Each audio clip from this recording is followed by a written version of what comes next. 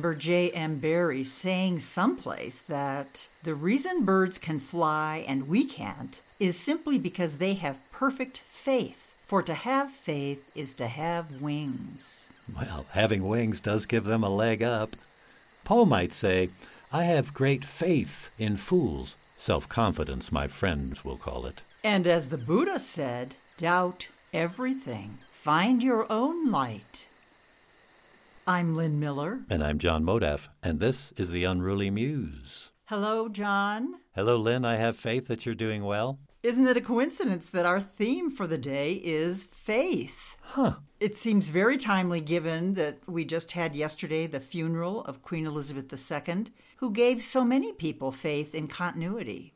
And when she said during lockdown, "We will meet again," I think that gave faith to so many. There's an appetite for it, but we have many names for faith, and there's a cluster of satellites around the word faith, such as leaps of faith, blind faith, I'll believe it when I see it, men and women in good faith, ye of little faith, sworn oaths, oaths of office, false promises, heartfelt promises, solemn vows, wedding vows, curses, hexes, pledges of allegiance, pledges of vengeance, pledges of loyalty, pledges of assurance, contracts, and don't forget calendars for next year. And how about belief that one day will follow another? And lest we forget, religious faith, in honor of which we offer our first song.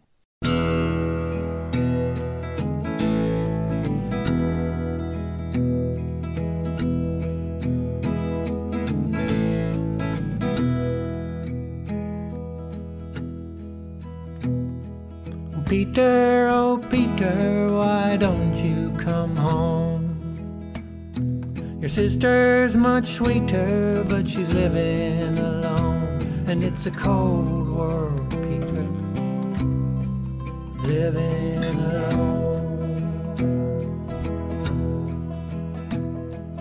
Thomas, oh Thomas, why don't you come home?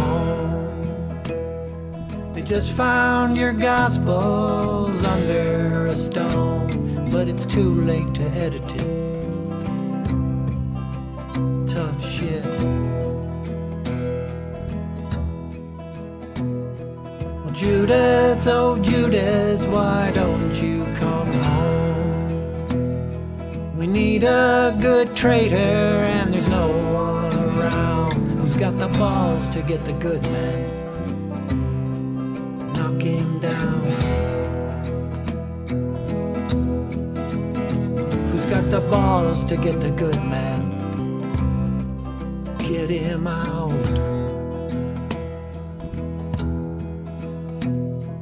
Matthew, oh Matthew, why don't you come home? You're quoted profusely, you're never wrong. Hey, how about that, Matthew? Never wrong. Jesus, oh Jesus, why don't you come back? Church is in pieces, God's taking some flack, and the skies are filled with cries filled with fear. Oh,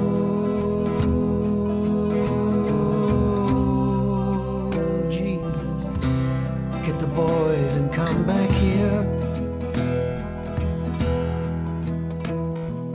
Peter, oh Peter, why don't you come home? Your sister's much sweeter, but she's living alone.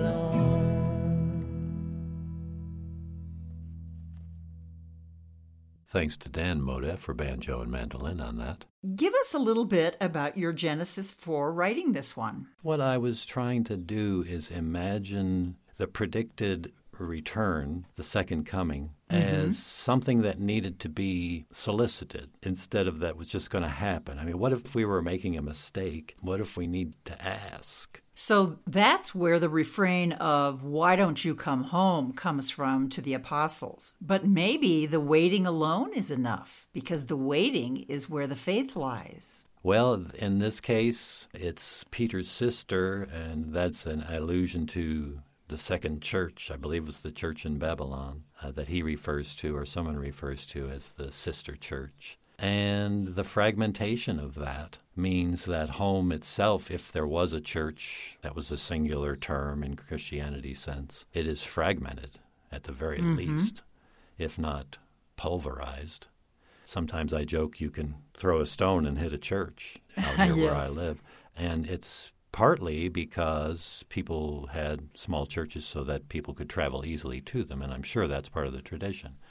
But an equal part, maybe a greater one, is the constant splitting off of a church into two churches, and then those two into four, and so that people can practice faith and express it in just their way. Interesting. And the whole concept of home, whether it be a church or one's own home or where one grew up, that is a place where faith resides for many. Yes. Don't folks actually call churches, in some cases, the house of God? Exactly. So there we have home. Mm-hmm. That's where he hangs out. Yeah. The song is a little bit of a poke, but also a serious exploration of what one person might say in praying for the return of Jesus and the 12. Mm-hmm.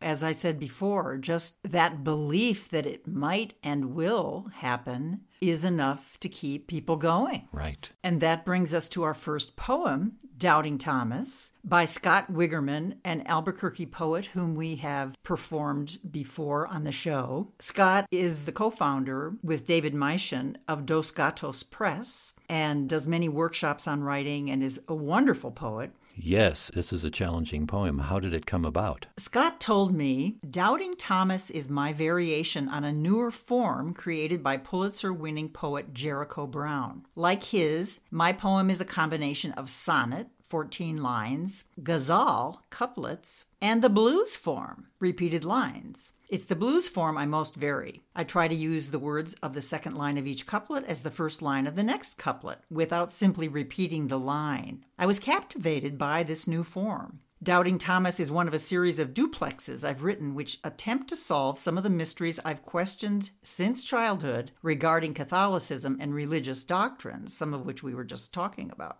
So here is Scott's poem, Doubting Thomas.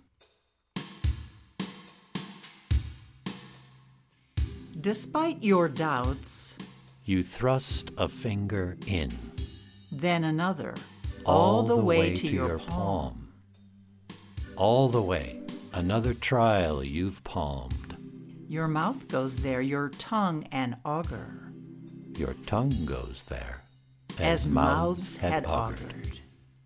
Blood-red skies stay silent. Ground does not fissure. Bloodshot eyes hold ground. Silvered by the fissure. Experience is the test of temptation. Taste temptation to savor experience. How many days in the desert is enough? Enough days to desert any tenets. Or to prove truths. Submerged in yourself. Find proof of your true self. Immerse, confirm. Dispel all doubts. Thrust those fingers in.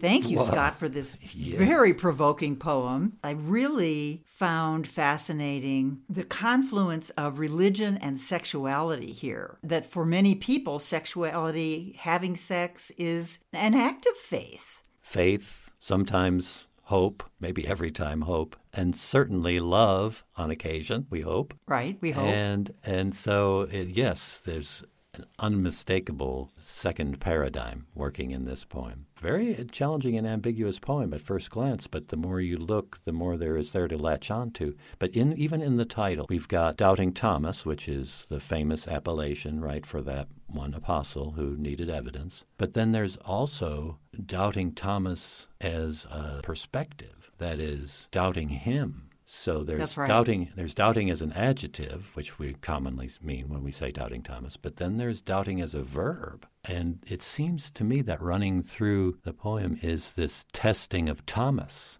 and his methods, and then eventually approving. Interesting. And then there's also the test of how we lay bare our exterior pretenses to search for the true self, which happens in this poem with both the sort of tasting, the sexuality, and the sense of truth. Yes. Why was Thomas reaching into the wounds after the resurrection? He had, in a sense, a hypothesis he was testing. Everyone else around him was taking the evidence available, as far as we know, as sufficient. But he was saying, no, there's a way to prove this. Mm-hmm. And in a sense, there's a sort of proving also in the subtext of the poem, which, as you've noted, is sexual. And that is, it's not enough simply to look and then to believe. You have to somehow explore the fissure, as it were, to use the word from the poem. Yes, and you have to literally touch, taste, perhaps. You have to plunge in some way, which the ending of the poem tells us.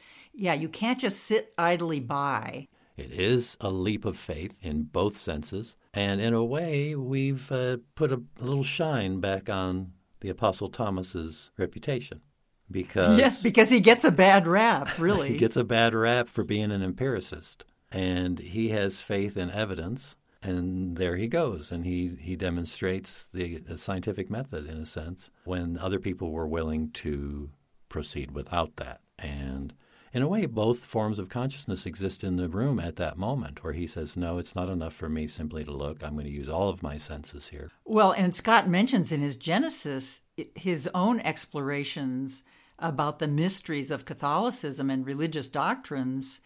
And if you think about communion, the body of Christ, the blood of Christ, and then you drink this mythical blood. I mean, the body is always a part of it. Mm-hmm. Yes, essential to the practice of faith, either actually or metaphorically or both simultaneously, as when you go to church, to bear witness, as some people say. And then when you are there, something is given to you to take in, be it the host or just the ceremony or the ritual, and you leave changed by that. That's a tremendous creed that works, as far as I can tell, in any religion that has a practice of worship. I really want to thank Scott Wigerman, because what a thought-provoking poem, and how he's a master of form, Scott is, of poetic forms, and this poem really shows that. It also makes me think about all the many meanings of faith and belief, which perhaps brings us into our next reading. I think you're right, and the attendant terms that orbit faith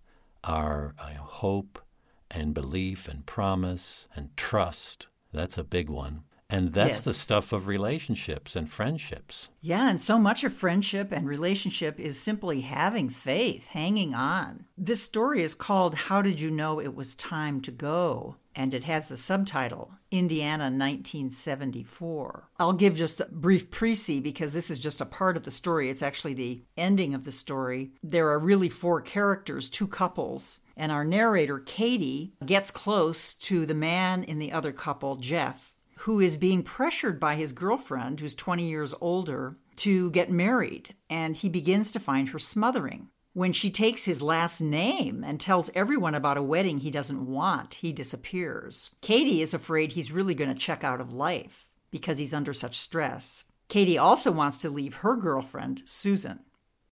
How Did You Know It Was Time to Go? By Lynn C. Miller.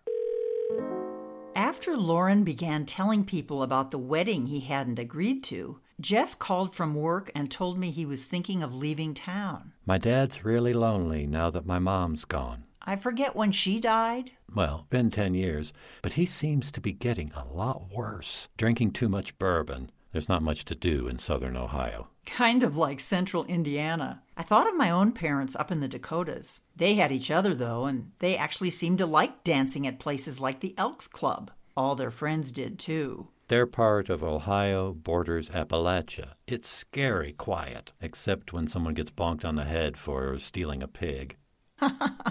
Jeff's voice had a dreamy, stoned quality. Your dad's a doctor or something, right? Dentist. I guess I'm not really representing his life very well. So I looked up at the crappy chandelier in our apartment. I'd really miss you if you moved. You're leaving in 3 months yourself. Do you know those moments when if you just said something simple like, I wouldn't mind a road trip to Ohio, the planets would shift and whirl a little faster?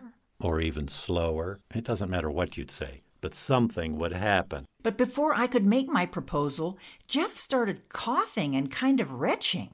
Katie, could you come over here now? I think I'm having some kind of attack. I didn't leave Susan a note, just grabbed my peacoat and headed for my car. The home wasn't far, about 12 minutes. Next door to it was the West Lafayette Hospital.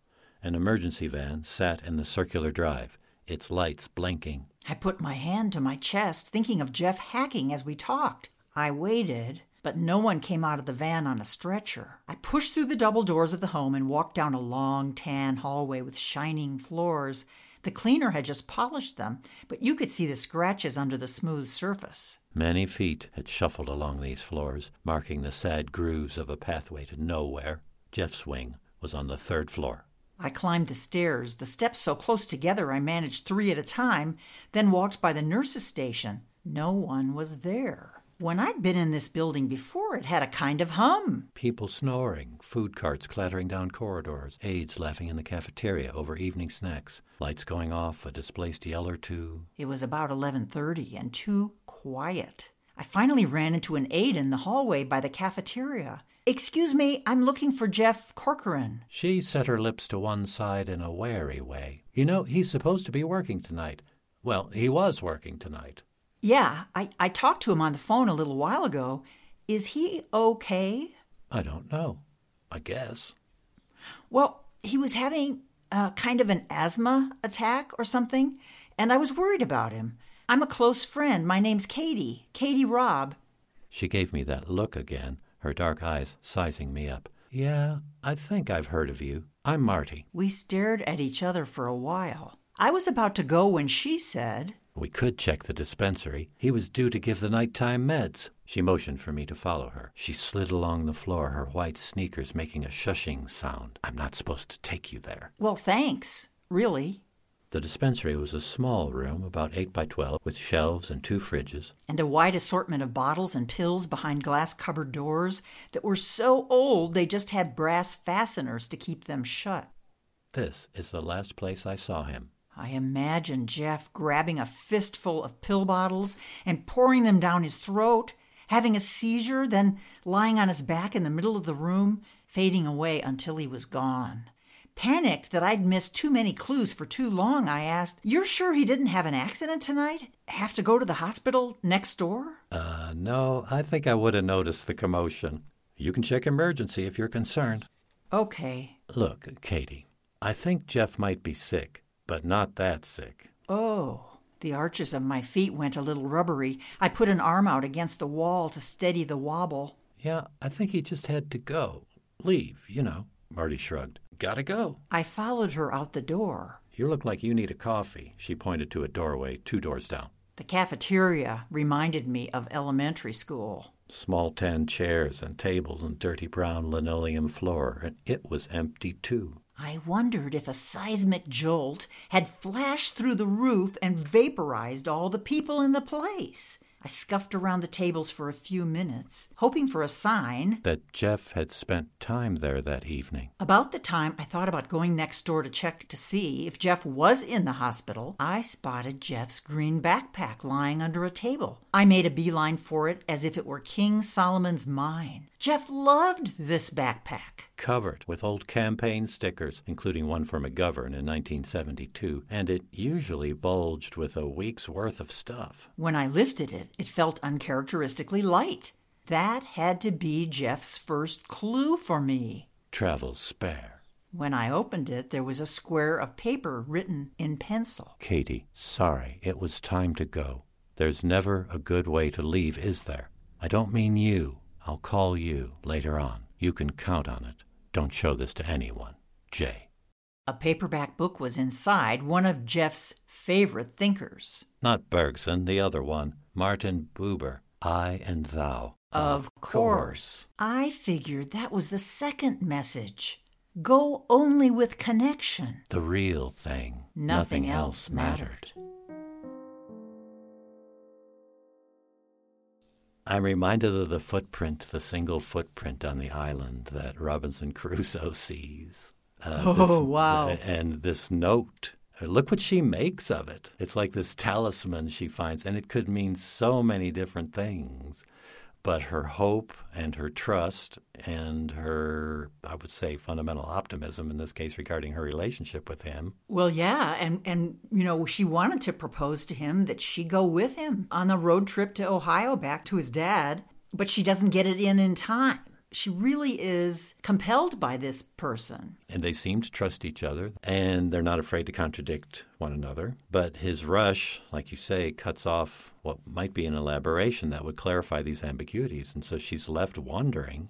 And I think that's the moment where faith functions. It's a noun, but at that moment it acts. Yeah, and faith is such a strong part of friendship. Faith that this friend will go through life with you, with your good friends, which is why it's so devastating to lose an old friend. I mean, they're utterly irreplaceable. And these two have a closeness that's partly based, it seems, on their relational predicaments with others, and that they can trust that they will understand or sympathize about being with someone they may not want to stay with, and how difficult it is to change from or out of that. I just want to say one thing about where this story came from. I was in a friendship with someone like this man, and he kept calling me and telling me increasingly about how this woman he was involved with was pressuring him. And pretty soon she didn't want him to have friendships outside the marriage. She was trying to control his life. And again, she was decades older than him, and he was slowly getting really freaked out. And in the real story, he does commit suicide. And, that story haunted me for years and years and years and years. And I was just devastated by his death. And then I started thinking about, well, how else could that story have turned out? Could he have just gone away? Could he have just stepped out of that reality and left? Mm-hmm. Which isn't necessarily a good outcome, at least not for the immediate, friendship. But it leaves open, especially with his line that he'll be back in touch, that leaves open the possibility that whatever healing he needs to do can get done, and there is going to be a future. Yeah, and I think I had to write the story because I didn't want the outcome that had happened to happen. I wanted him to have an out,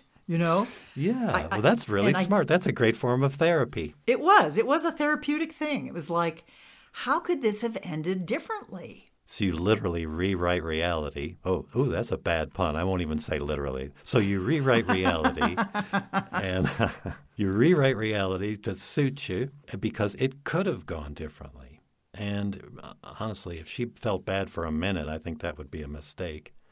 I mean, we just don't know what our even civil rejections might do to somebody else.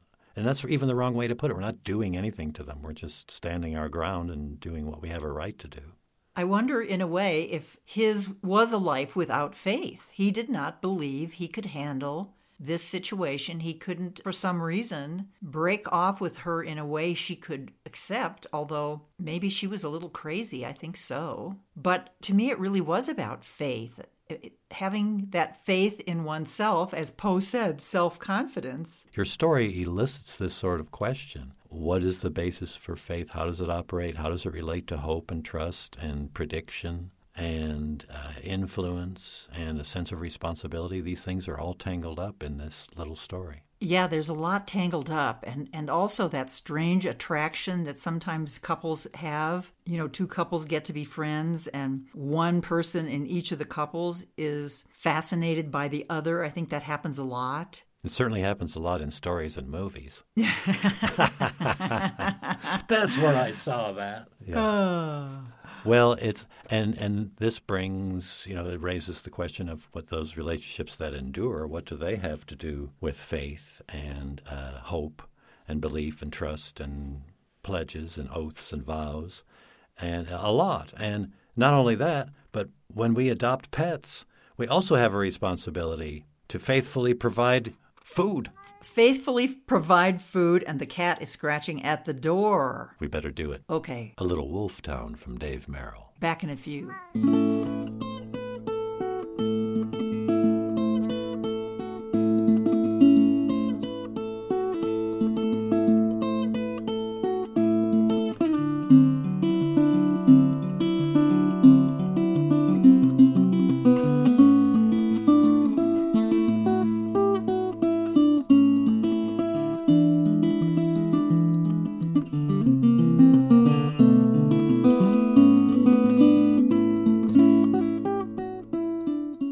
You've been listening to The Unruly Muse. I'm Lynn Miller. And I'm John Modaff, and we are glad you're still with us if you are. And if you're not, that's okay too.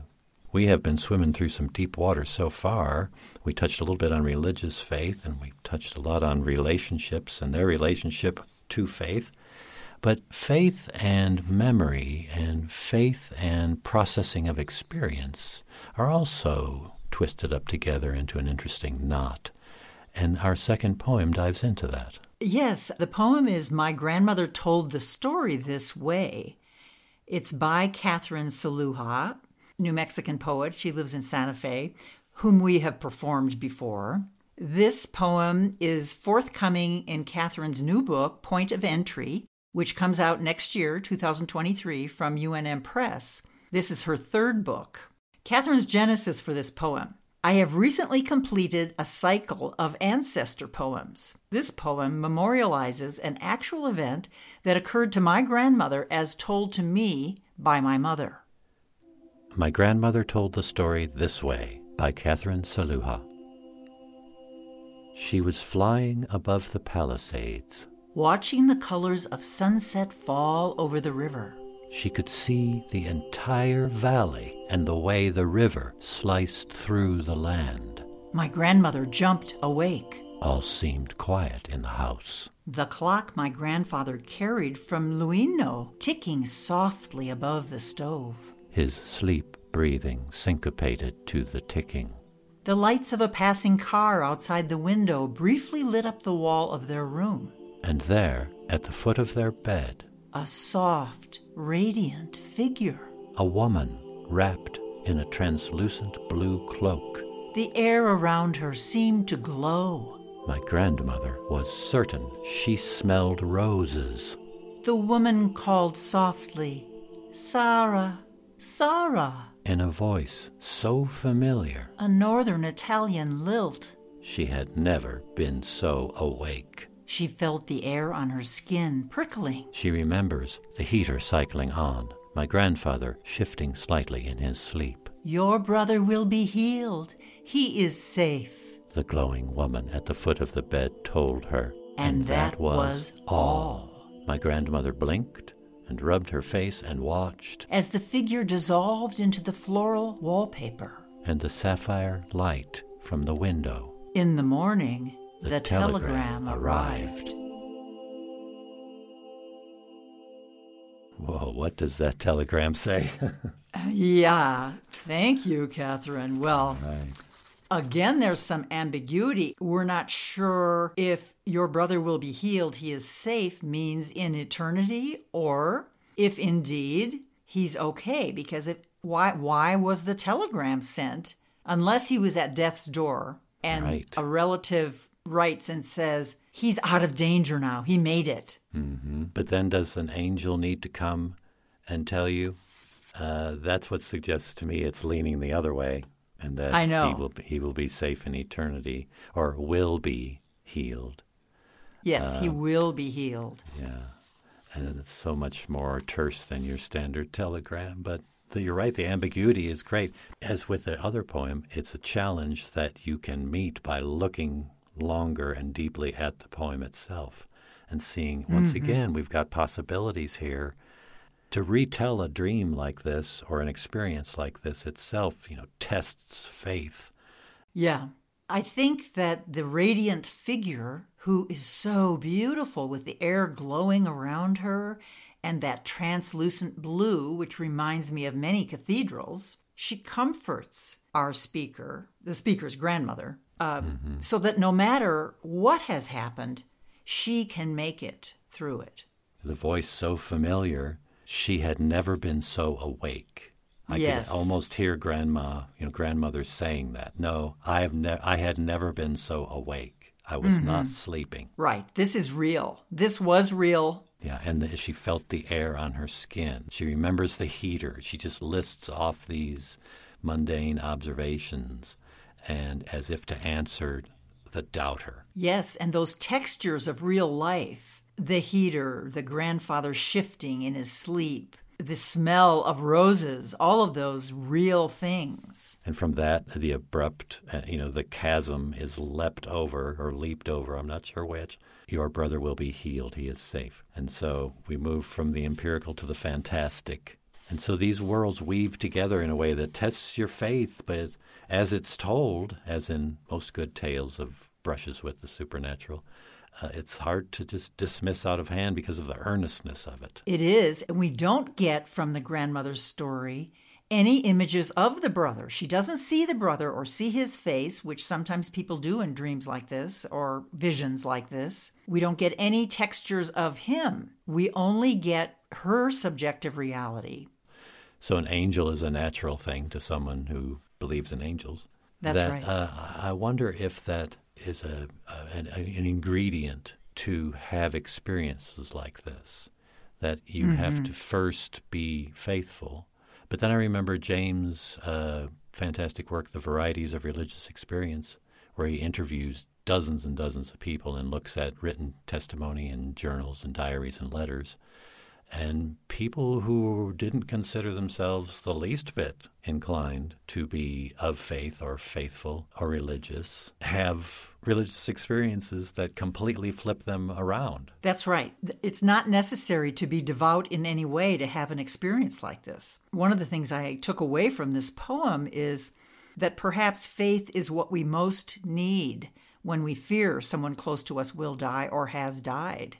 That faith is what gets us through. Our second song might be a good way to explore this. With You is really about the relational faith and the anticipation of relationship. Well, let's just hear the song. Yes, With You.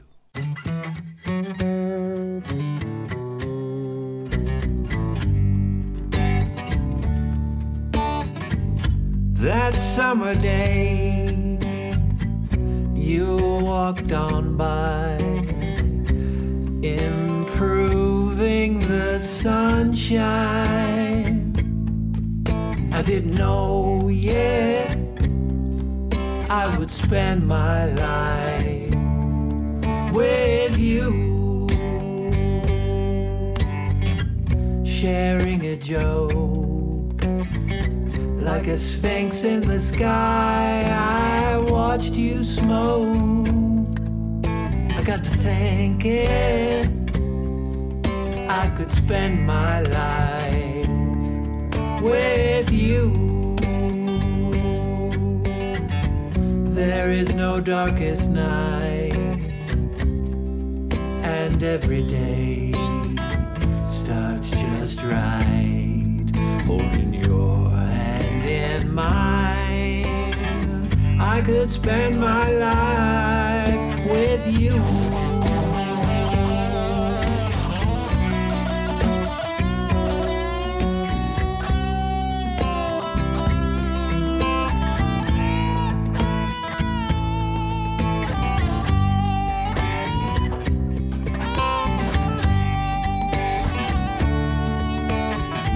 There's a final verse to every song, but while I'm singing to you, I can't go wrong. I'll be singing for the rest of my life with you.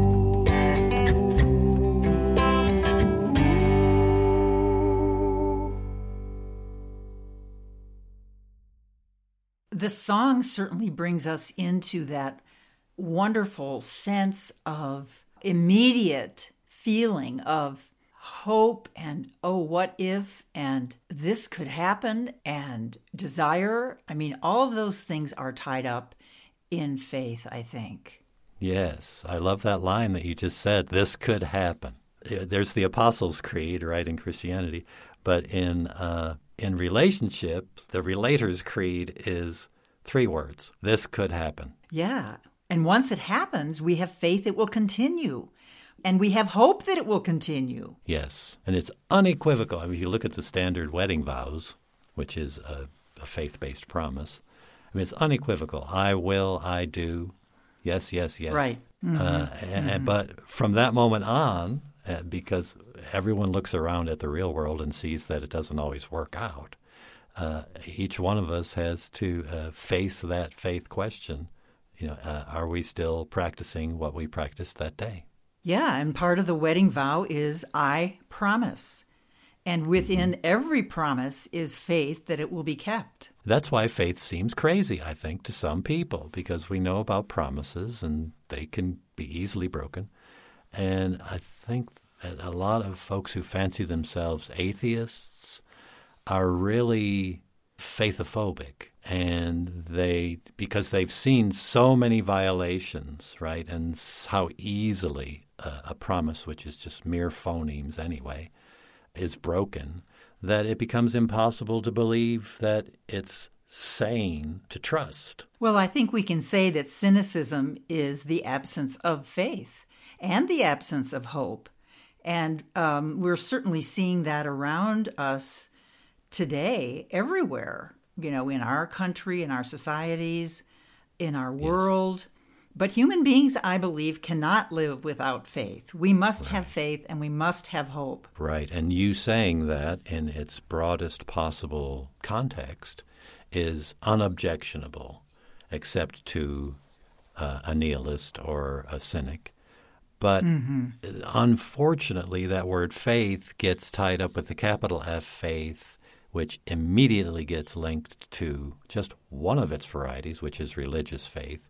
And then we lose faith in faith for a minute because a lot of people are allergic to religion. And that's a shame because faith takes the hit that religion deserves or has coming anyway from some people. And that's too bad. And I hope maybe we've broadened it out a little bit today between us and our listeners just to think that faith is a lot bigger. It's big enough in religion. Let's not minimize it, but it's a lot bigger than that. And it really functions in a lot of places and ways, even just while we're driving.